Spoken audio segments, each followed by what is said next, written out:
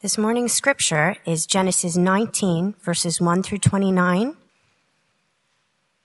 The two angels arrived at Sodom in the evening, and Lot was sitting in the gateway of the city. When he saw them, he got up to meet them and bowed down with his face to the ground. "My lords," he said, "please turn aside to your servant's house. You can wash your feet and spend the night and then go on your way early in the morning." "No," they answered, "we will spend the night in the square." But he insisted so strongly that they did go with him and entered his house. He prepared a meal for them, baking bread without yeast, and they ate. Before they had gone to bed, all the men from every part of the city of Sodom, both young and old, surrounded the house. They called to Lot, "Where are the men who came to you tonight? Bring them out to us so that we can have sex with them." Lot went outside to meet them and shut the door behind them and said, "No, my friends, don't do this wicked thing.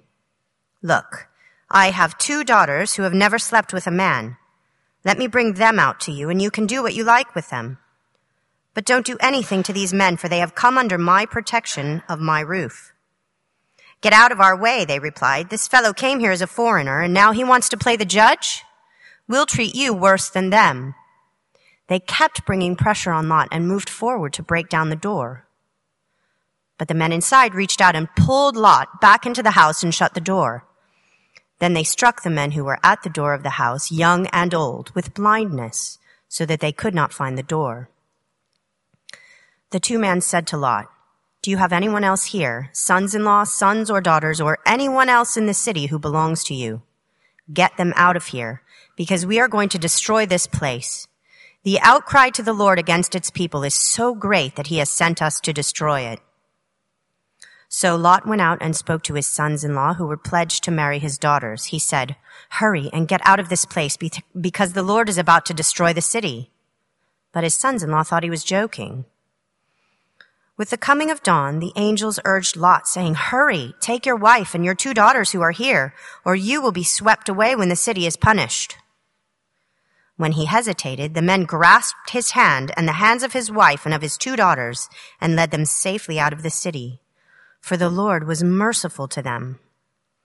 As soon as they had brought them out, one of them said, "Flee for your lives. Don't look back and don't stop anywhere in the plain. Flee to the mountains or you will be swept away." But Lot said to them, "No, my lords, please. Your servant has found favor in your eyes, and you have shown great kindness to me in sparing my life. But I can't flee to the mountains. This disaster will overtake me and I'll die. Look, here is a town near enough to run to, and it is small. Let me flee to it. It is very small, isn't it? Then my life will be spared." He said to him, "Very well, I will grant this request too. I will not overthrow the town you speak of, but flee there quickly, because I cannot do anything until you reach it." That is why the town was called Zoar. By the time Lot reached Zoar, the sun had risen over the land. Then the Lord rained down burning sulfur on Sodom and Gomorrah from the Lord out of the heavens. Thus he overthrew those cities and the entire plain, destroying all those living in the cities, and also the vegetation in the land. But Lot's wife looked back, and she became a pillar of salt. Early the next morning, Abraham got up and returned to the place where he had stood before the Lord. He looked down towards Sodom and Gomorrah, towards all the land of the plain, and he saw dense smoke rising from the land, like smoke from a furnace. So when God destroyed the cities of the plain, he remembered Abraham, and he brought Lot out of the catastrophe that overthrew the cities where Lot had lived. This is the word of the Lord.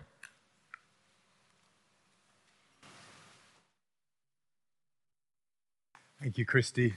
Morning, everyone. What do you do with that? Sodom and Gomorrah on a rainy January morning. I think raining sulfur from the sky and God's judgment wouldn't be top of our list of things to talk about, perhaps, on a Sunday morning.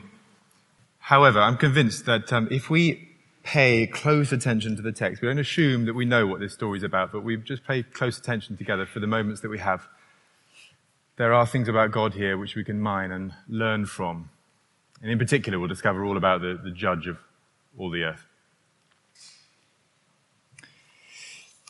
should say, just in starting, my name is Pete. I'm assistant minister here. It'd be very good to meet you if you're visiting. As Charlie said, we have this Connect table. I'd love you to join me at my lunch table as we have the church lunch afterwards. If you're new here, if you'd like to learn more about the church, that would be a delight. That'd be really good.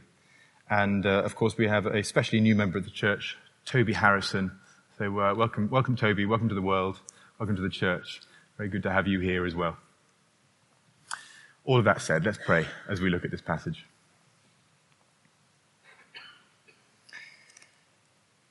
Lord God, judge of all the earth, we come to you this morning not wanting to assume that we know what this passage says, or indeed how to judge the world. We know that that's your job, and we're glad we don't have it.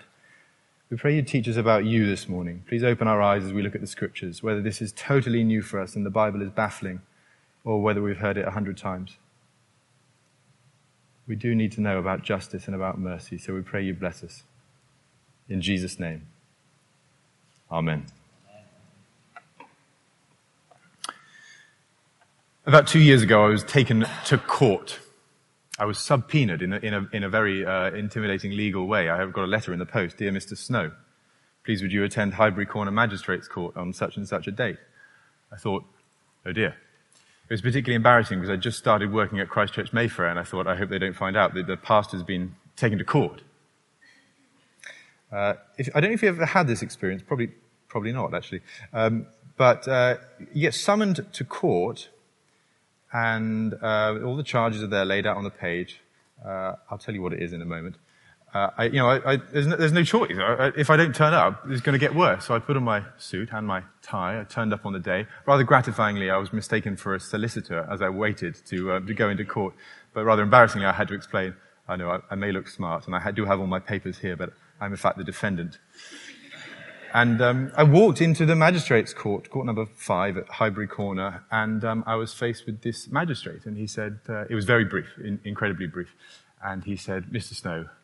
I said, yes. He said, how do you plead? Guilty or not guilty? And, I mean, it really comes to the sharp end then. With my minor motoring offence, I'd forgotten to pay my car tax and hadn't got the reminder letters because we moved. But I won't bore you with the details. But it does come to the sharp end when you stand before the magistrate, the judge, and he says, how do you plead? Guilty or not guilty? I blustered. Can we talk about this? Mr. Snow, how do you plead? Guilty or not guilty? I said, clearly, there is a photograph of me here driving without road tax. You caught me on camera, that's fine. I do deserve justice, but could you consider mercy? Because actually, I didn't get the letters, and we moved house a couple of times, and I wondered if you could... Mr. Snow, how do you plead? I plead guilty. He handed out a very minor fine and sent me on my way before I could waste any more of his time.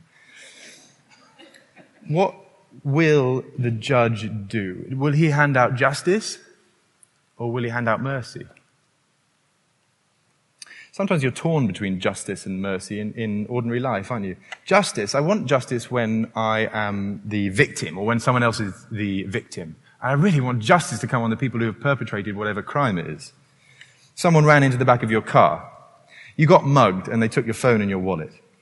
Someone at work stole your idea and they passed it off as their own. Oh, I want justice for that. That's so irritating. I need fairness. You witness some miscarriage of justice live in front of your own eyes or on your TV screen. Oh, I want justice for this situation. This stinks.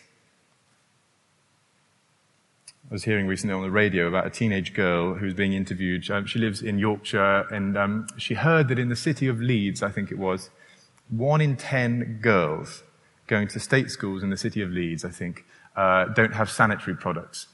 So once a month, they have to miss several days of school. They get an education once a month for several days because they can't go. They don't have the necessary sanitary things that they need. And this teenage girl started a charity, and she thought, this is ridiculous. How is this acceptable in England in the 21st century? She called it Free Period, and she just said, look, we need some free sanitary products for these girls. And the interviewer, rightly, I think, said, well done. I mean, I am outraged about justice every day as I sit at my breakfast table eating my cereal and I listen to the radio and I hear about things that need justice. And I'm outraged. But you actually did something about it. Well done. But we get used to that. We're outraged about justice almost every day as I eat my breakfast. And yet, on the other hand, I also spend quite a lot of time wanting mercy. If you're the victim, you want justice. But actually, if you're the culprit, I really want mercy then. If I did something stupid in my car and got caught on camera, then I want mercy. If I tried to get away with too much at work, tried to take a little bit too much rope, and then I got found out, then I want mercy from my boss. If I betray someone's confidence and they find out, and then I really want mercy from them as well. And it does rather come to the sharp end when the judge stands in front of you and says, how do you plead? Guilty or not guilty? Do you want justice or mercy more at the moment in your life? It might be a question for lunch. Do you want justice or mercy more? In your situation, justice or mercy? Abraham's question in our Bible story this morning is here at chapter 18, verse 25. Just have a look down. Chapter 18, verse 25 on page 18. At the end of that paragraph, he says, will not the judge of all the earth do right?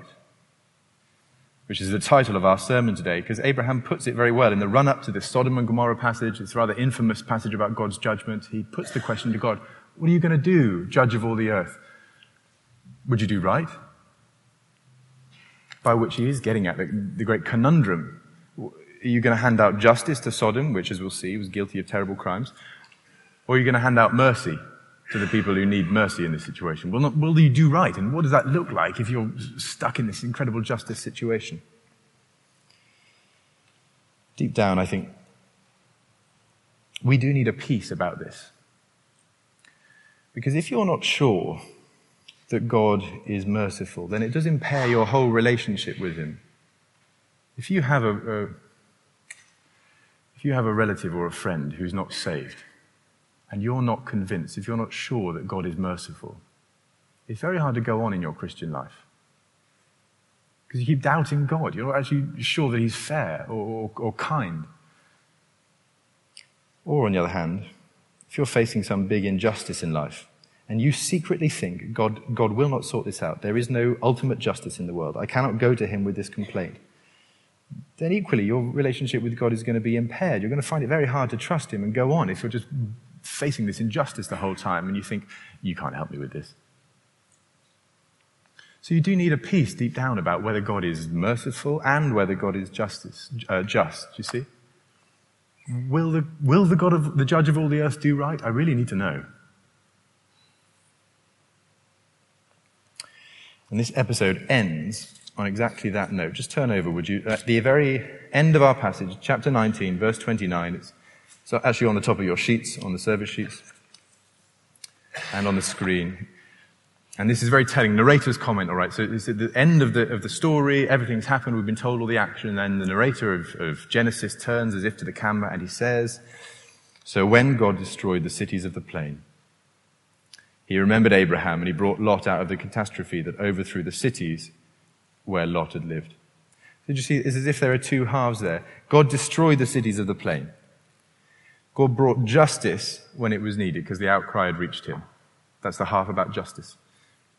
But he remembered Abraham, and he brought Lot out. So there was mercy in God's dealings here as well. The two halves of what the judge of all the earth is doing. And that's all I want to show you, just two points in our time together this morning. One about justice and one about mercy. We'll take mercy first. Okay, so first of 2 points. God spares Lot, which is his mercy. He spares Lot. I'm afraid there's a typo on your sheet, which is entirely my fault. The scope of the sermon is Genesis 18:16 to 19:29. Sorry about that. But here we go. God spares Lot. In chapter 18, which wasn't read, you have this run-up to the story of Sodom and Gomorrah being destroyed, and it's a necessary prelude where Abraham stands before God pleading. And it's all about God's mercy as he invites Abraham to plead for him, as if he's beckoning Abraham on and saying, look, I will spare people here. Come and ask me. Come on. I am a merciful God. The judge of all the world is merciful. So, just two little things under this heading. God invites Abraham to plead, and angels plead with Lot to flee, okay? So two lots of pleading. God invites Abraham to plead, and then the angels plead with Lot. Let me just show you. Chapter 18, verse 16. When the men got up to leave, they looked down towards Sodom, and Abraham walked along with them to see them on their way. Then the Lord said, "Shall I hide from Abraham what I am about to do? Shall I hide from him?" God is about to give him a thread, if you like, and just invite him to pull it.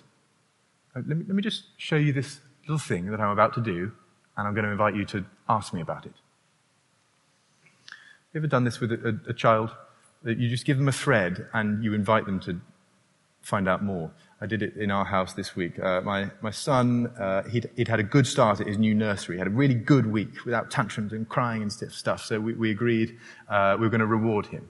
I said to him one lunchtime this week, "Look, after work today, I'm going to take you for a treat." And then I went back to work. And, oh my goodness, what treat? Oh my, Daddy, what treat? Okay, I'm not going to tell you, but it's going to be really good. Oh, fantastic. When are we going for the treat? After work. Oh, fantastic. Daddy, where's the treat going to be? I'm not going to tell you, but I'll take you later. And of course, the whole afternoon then was strung out with questions about the treat until eventually I took him for his ice cream down the road. But I didn't want that for him. I wanted him to anticipate the treat. I wanted the run-up to the treat. I wanted the questions about the treat. God says here, "Shall I hide from Abraham what I'm about to do? Because Abraham's going to become a powerful nation, and I've chosen to bless him." That is him beckoning Abraham in and saying, "I am a God of mercy. I am going to invite you to plead with me here." Verse 22, what happens? Have a look. Chapter 18, verse 22. The men turned away, that's the two angels, and went towards Sodom. But Abraham remained standing before the Lord. Then Abraham approached him and said, "Will you sweep away the righteous with the wicked?" What's happened there is a bit like a court of law. You know, the two men go away, Abraham and the Lord are somehow standing there, and Abraham approaches. A bit like you would approach the judge in a court of law. You know, when the lawyer approaches the bench. What are they doing that for?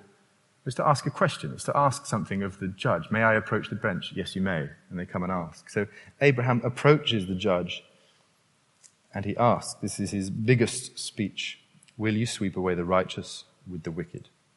What if there are 50 righteous people in the city? Will you really sweep it away and not spare the place for the sake of the 50 righteous people in it? Far be it from you to do such a thing, to kill the righteous with the wicked, treating the righteous and the wicked alike. Far be it from you. Will not the judge of all the earth do right? What follows in here is something, it feels a bit like Abraham's haggling with God, a bit like you're in a foreign market on holiday and you're haggling over the price of something. You know, what if there are 50 people in the city? Then I'll spare it. How about 45? Yeah, then I'll spare it as well. 40? Yes, I'll still spare it. And he goes down and down and down by increments all the way to 10 in verse 32. May the Lord not be angry, but let me speak just once more. What if only 10 can be found there? And he answered, "For the sake of 10, I will not destroy it." And when the Lord had finished speaking with Abraham, he left, and Abraham returned home.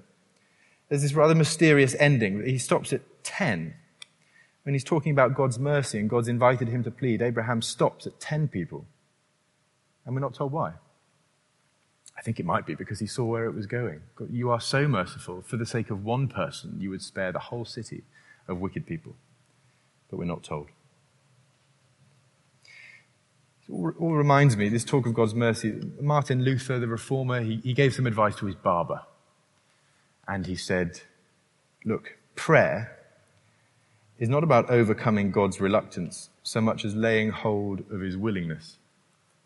You see that? God is a merciful God. So prayer, when I'm praying to him, it's not so much about overcoming his reluctance, like he's reluctant to bless, but it's laying hold of his willingness. He is willing to bless, and he's inviting me to plead with him.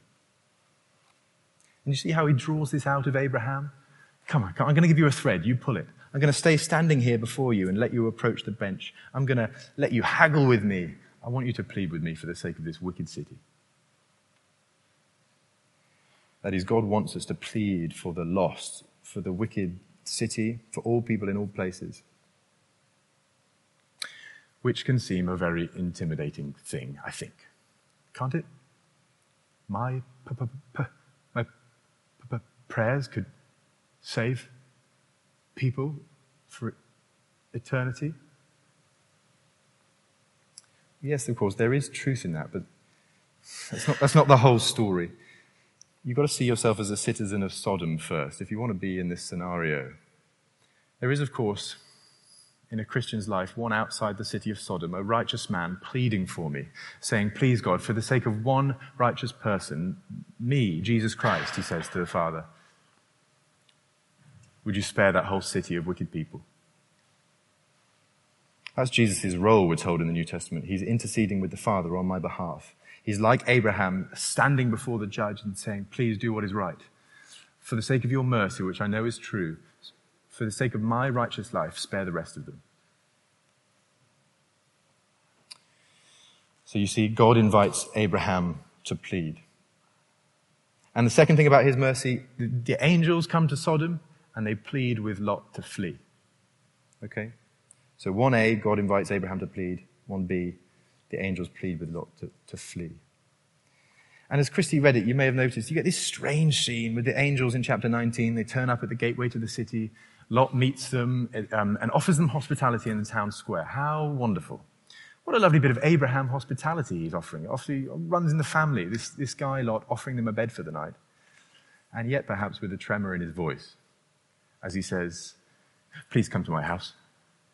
Please, it's not safe for you to be out in the town square at night. Please, you must come to my house now. Do you see the tone of voice with which he says that? Please, you've got to come into my house now. You need to be inside.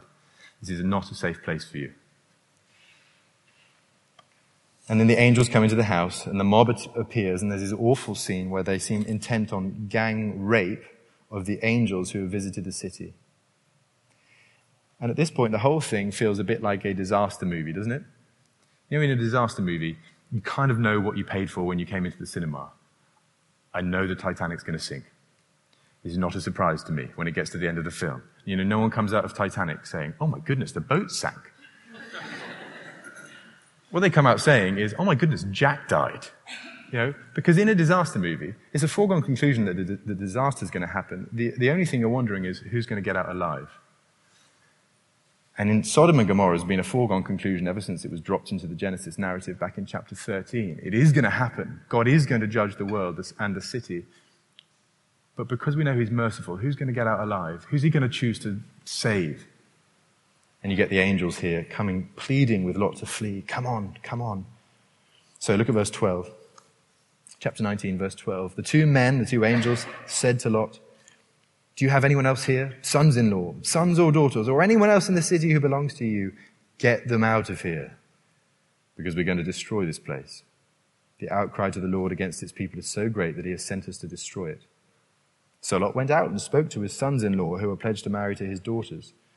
He said, hurry and get out of this place, because the Lord is about to destroy the city. But his sons-in-law thought he was joking. And with the coming of dawn, the angels urged Lot, saying, hurry, take your wife and your two daughters who are here, or you will be swept away when the city is punished. When he hesitated, the men grasped his hand and the hands of his wife and of his two daughters and led them safely out of the city, for the Lord was merciful to them. As soon as they had brought them out, one of them said, flee for your lives, would you? Don't look back and don't stop anywhere in the plain. Flee to the mountains, or you will be swept away. You see how they plead with Lot to flee? You see how they are emissaries, messengers from God, saying, would you get out of here? Would you flee away from here? We're telling you there is mercy, but you've got to go now. I say they plead. I mean, is it pleading? I think so. And then is it also commanding? I think so. Verse 17, flee for your lives. It's a command. Get out of here. Verse 18, Lot said to them, no, my lords, please, your servant has found favor in your eyes, and you have shown great kindness to me in sparing my life. But I can't flee to the mountains. This disaster will overtake me and I'll die. Look, there's a town near enough for me to run to, and it's small. Let me flee to it. It is very small, isn't it? Then my life will be spared. And he said to him, very well, I will grant you this request too. I will not overthrow the town you speak of. But flee there quickly, because I cannot do anything until you reach it. You remember the Boxing Day tsunami that awful tragedy hitting the beaches of Thailand, there were people on the beaches there who realized what was happening when the tide receded very dramatically. And they knew enough about tides and tsunamis that they realized what was going to happen. And apparently they did plead with people, or indeed command people. Please, you've got to get out of here. Look, you see the tide? There's a tsunami coming. You've got to go. You've got to go. When does pleading become commanding? I don't know. It doesn't really matter. Just get out of here. The angels plead with Lot to flee because of God's mercy.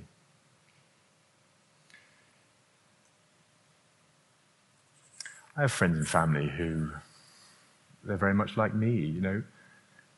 Even if an angel grasped them by the wrist and led them away, I think they would still hesitate. I think they would still not want to go away from the city and from all the things that they cherish and that they love and all the trinkets of this life that they've built up and flee towards God's mercy. I am that person as well. Of course, it does take something supernatural to make somebody a Christian, doesn't it?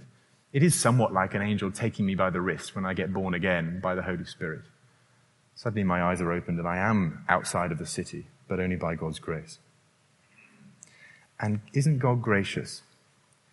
See, the first half of this, it's all about God's mercy. Isn't he gracious? Lot comes out of Sodom, totally reluctant. I mean, he's not looking back like his wife. She really is reluctant, but he's dragging his heels. He's hesitated till dawn. He's been gripped by an angel round the wrist. And yet God still has him and says, come on, I'll rescue you. This is my mercy. I'll take you. And you won't be destroyed. So God spares Lot. Secondly, this is about God's justice. He destroys Sodom. We'll be more brief with this one, but it is very important. He destroys Sodom. This is, of course, a story that's famously about God's anger. People use the story of Sodom and Gomorrah to ridicule God and talk about fire and brimstone and how ridiculous religion could be. But I think when you stop to examine it, God's anger here is everything that mine is not. My anger is quick and prejudiced and imperfect, but God's anger here is slow and knowing and final. This week I got cross with my son for getting out of bed and wanting to go to the toilet. How absurd of him. How could he possibly want to get out of bed and go to the toilet? Silly little boy, I thought. And yet I realized my anger is very quick. But God's anger, just first of all, is slow. When he destroys, it is slow. Look at verse 23. By the time Lot reached Zoar, the sun had risen over the land. Then the Lord rained down burning sulfur on Sodom and Gomorrah from the Lord out of the heavens. You see, I think we're told that about the sun rising over the land because it shows how slow it's been. You know, the angels arrived the night before on their fact-finding mission. They pleaded with Lot all night to get out. They delayed the judgment and delayed the judgment and delayed the judgment. Then Lot has this bizarre thing where he says, please can I flee to a town and not to the hills? And it is really slow. The whole process is slowed down because of God's mercy until eventually the sun is right over there at noon until God's judgment falls on the land. God's anger is slow. The Hebrew phrase is that God is long of nose. That is a funny idiom they have in the Hebrew language for saying he is slow to anger because the nose was to do with God's anger for some reason in Hebrew. But God is long of nose. He's slow to anger and he accumulates anger rather than just dropping it on people like I would. Can you imagine the accumulation of God's anger over the centuries and the millennia? 4,000 years of human civilization since this was written. Countless countries and kings, countless wrongs and crimes committed. Every dictator in the world has a meticulous file on them, detailing everything they've done. Every bully that's ever been has a photo and an audio recording file of their behavior. Every conversation that we've ever had has a transcript which we can produce, which can be produced against us. So there will be no escaping the truth. I saw a car recently and it had 10 parking tickets on the windscreen. And evidently the local parking permit had run out and the resident had forgotten to renew it, and the traffic warden was just coming along every day and putting a new parking ticket on it until it had 10. And it was all over the windscreen like that.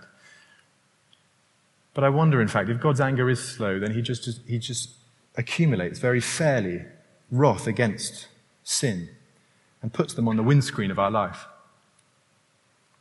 He applies a ticket, a penalty notice every time. It's measured. It's not quick, it's slow. Second thing under this point is also knowing. So if we look at 18 verse 20, we see that these angels are sent to 18 verse 20, where are we? The Lord said, the outcry against Sodom and Gomorrah is great. And you keep getting this phrase in these chapters, the outcry, the outcry. Chapter 19, verse 13, again, the outcry has reached God.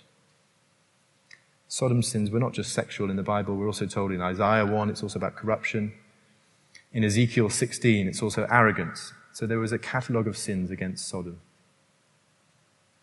But what we're to understand is that the Lord hears the cry of the oppressed. There's this outcry that reaches heaven, and God listens. It's a very knowing judgment as he responds to it. And thirdly, under this point, it's slow, it's knowing, and it's also final. So at the end of the story, verse 23, verse 25, he overthrew those cities and the entire plain, destroying all those living in the cities and also the vegetation in the land. But Lot's wife looked back and she became a pillar of salt. And early the next morning, Abraham got up and returned to the place where he had stood before the Lord. He looked down towards Sodom and Gomorrah, towards all the land of the plain, and he saw dense smoke rising from the land like smoke from a furnace. There is a great finality to God's sentence when it is dished out. I've been slow. I've been knowing. And now here's the final decision.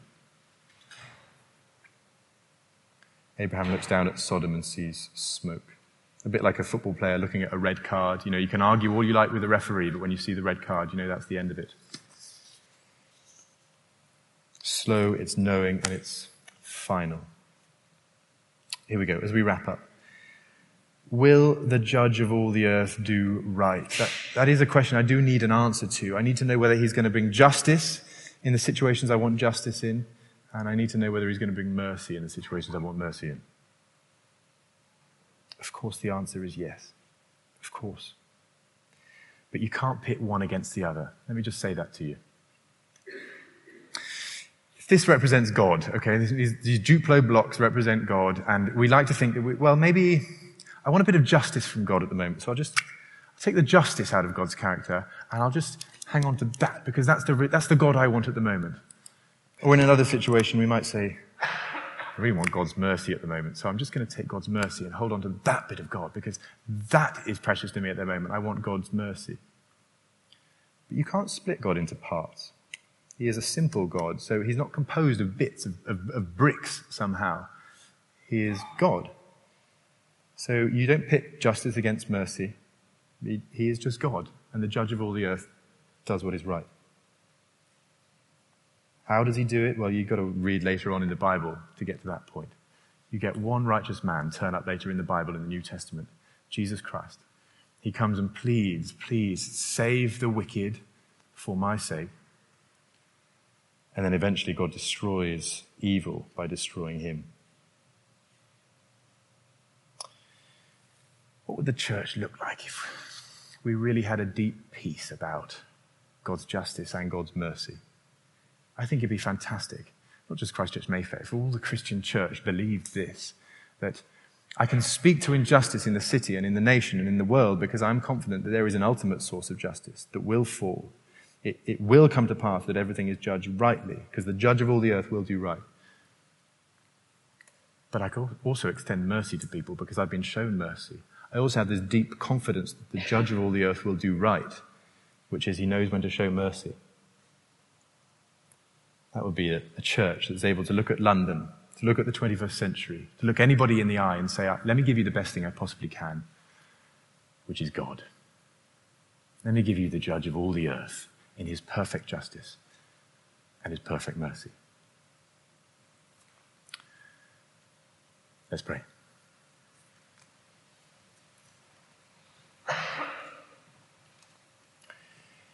Judge of all the earth, we come to you this morning. We may be wanting justice, some of us, and others of us, we may be wanting mercy in our lives. We thank you that you are the God who perfectly combines both. Thank you that in Jesus Christ, our safe place, our righteous one pleading for us, we have a perfect place of refuge. where justice falls and yet mercy is shown. And we pray, Father, that in our own lives we might embody that. We might have confidence in your justice as the judge of all the earth, and yet also confidence in your mercy as the kind one who invites us to plead for the lost. I pray you do that work in us by your Spirit. Give us confidence in your character through the name of Jesus and for your glory. Amen.